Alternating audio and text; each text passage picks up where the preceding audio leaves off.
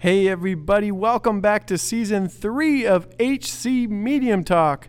I'm recording this on a Tuesday, and it's the first full day back to school, and I've got to tell you, it is so good to see students again.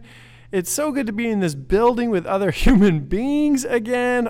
This has been fantastic. For this first episode back, I asked 3 administrators, high school principal Deb Feenstra, the director of Faith Formation, David Mustard, and our brand new head of school, Eric Forseth, to just share a few thoughts with us, a little bit about their summer, their perspective as we head into a different kind of school year. Specifically, I asked to hear about some of the challenges they'd experienced over the past few months. And honestly, I think they were a little reluctant to do that. But I think it's important because as I hear about ways people around me are investing and sacrificing, I'm inspired and reminded once again that this is the place I want to be. This is the place where I want young people to be shaped and influenced to be more like Jesus. I hope hearing from these individuals brings you encouragement. I was recently watching the news just a couple of weeks ago, and I saw during the sports section, which is typically the reason I watch the news, they were doing a recap of a Washington Nationals game. And during this game, it started to rain heavily. So the grounds crew came running out to put the tarps on the field. They started to realize that things were not going as planned. Something got caught up in the tarp, and so it was not unrolling the way it should, and so they kept pushing and pushing like, oh, it'll work. And then finally someone out there, while they're getting drenched with rain, must have stopped and said, no, we have to go back. And so they rolled it back up. They worked on it a little bit, and they like, okay, I think we got it. So they started to unroll it again. I ended up looking it up online. It was a 7-minute clip to watch these poor folks try to unroll a tarp on now what became a rain-drenched field. Maybe you're like me, where over the course of the last few months, trying to think about what does the school year look like, I felt like one of those grounds crews guys for the Washington Nationals. As an administrative team worked through the summer trying to navigate the changes and the regulations and the requirements that we're going to have to live by being a school in Michigan. And those things have changed day by day. And one day we think we know what we're doing. One thing think we know what's happening, and it changes the next day. Great example, we were all ready to send out an update to parents and students about masks, and here's our mask policy and what's acceptable, and got a notice from the state that said, whoop, wait a minute. Those gaiters and buffs that people are wearing, we're not sure those are going to be allowed. So halt! Don't send out the mask update. So we didn't do that, and right now we finally did send it out a day ago because right now we think they are allowed. So we're going to go with what we know, but we know this has been a time of change, and I know that people. It's more comforting to have information, right? When we start school, we're used to having our schedules and things set, and we know what's going to happen. This has been a frustrating year, I understand, for parents, for students. We're in the middle of change and unknown. It's really interesting with COVID when you talk to people. There are some people who have not been impacted at all by COVID, and there are some people who have been greatly impacted by COVID. So when I think of a staff of 70 plus people and I think of 600 students, boy, we are going to have a range of how COVID has impacted us in our lives. And all of us, it's going to be different.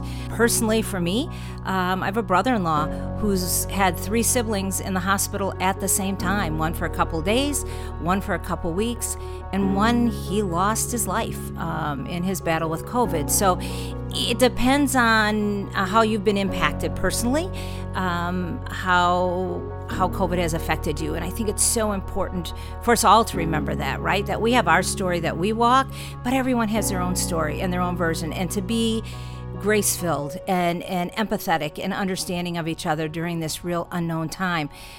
Illness has been one impact of COVID. Economic impacts have resulted from COVID. Programs have shut down. Businesses have shut down. Personally, it's been a tough time for our family. Many of you know I have a 32-year-old daughter who is specially abled and completely dependent on my husband and I, and her program has shut down, and she is home. That was a tough decision for us to say. She has two parents, my husband and I. One of us has to be home. And we really struggled with that. And the decision is he is the one who is staying home with her so that I can be here. We felt that is what God wants right now, is that, and has placed me here to walk through this period and this time together with this amazing staff, the families, the students. That's where I believe I'm supposed to be right now. So that's a decision we've made. He has had to quit work and is home with her. So everyone has an impact that's different. And I can't say that my way or my understanding is right. All I know as a follower of Christ and to live a faithful life, I need to love my brother and sister. I need to lean into life and do life together and walk alongside of each other, because we each have a different story in this crazy, crazy time we're in. In the middle of chaos, right? We used to have a couple years ago, and we still use it, a theme of bringing shalom to chaos, right? So we're in the middle of chaos. But how do we as a community and a family and believers walk this life as Christ-centered as we can and bring shalom to each other, to our classrooms, back home to our families, and into the communities and everywhere that we go, to build each other up, to hold each other up, to pray for each other, and to say we are going to move forward in this school year enjoying and participating in and doing all of those things we can do. I don't want to concentrate on what we can't do. There are can'ts that we can't change. What can we do? And what are we going to do together? And I'm excited about doing that in the classroom. I'm excited about doing that virtually with our new HC Sync program and seeing where's God going to take this all and what's he going to do. And I'm just excited to be along for the ride and to see what he has for us next. There are so many people going through challenges with physical ailments, and I would also put the mental anguish and emotional challenges that people are facing with COVID, that they need encouragement. They need to know that God's Word can speak to them in very unique ways through their circumstances. God truly is the one that holds us together. I'd say my message for the Holland Christian families is, let's continue to just remember that we have the theme this year of being woven together. We can be woven together by gracefully working well together through tough times. I'm looking forward to striving together in those types of efforts. I want to encourage you during this COVID time to draw on those nurturing experiences that you've had from family and from friends, and know that God cares for us deeply even during this COVID time, that there'll be a new day, there'll be a new normal, and look optimistically towards that new normal. I've been thinking about a moment that happened almost exactly 3 years ago. Our youngest had fallen off the couch at some point in the day and was doing fine, but was kind of finicky after that. When I picked him up and held him, he was fine, but as soon as I moved him, he would wince in pain. I went downstairs to our living room, laid him down to change his diaper, and I could tell that he was in pain. We talked about it. We said maybe we should take him in and get him checked out. We made our way to Holland Hospital, got in. They took some x-rays, and the x-ray came back saying that he had a spiral fracture to his femur. They then reported that they were going to have to put a splint on his leg because they couldn't deal with it there, but instead we'd have to transport him the next morning to Helen DeVos Children's Hospital so that he could have surgery and a spica cast put on. So their instruction to me was, what we need you to do is we need to hold your son down so we can splint his leg.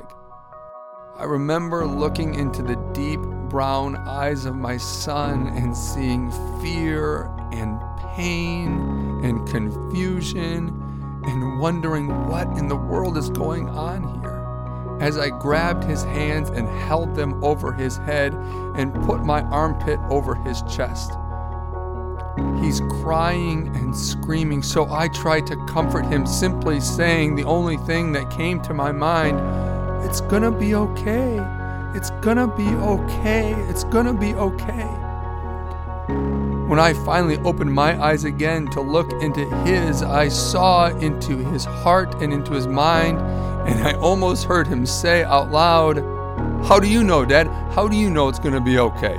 Are you sure this is going to be okay?" And as I watched the tears flow down from his eyes and puddle in the back of his ears, I simply put my forehead to his, and I said, "I'm right here. I love you. I love you. I'm right here." You see, as we enter into a school year that is filled with unknowns, with things that we cannot control, things we wish we knew we could do but don't know if we can do today, God never comes down and says, "Oh, it's gonna be okay." My labor is not in vain, not because the road is clear, but because God promises us himself.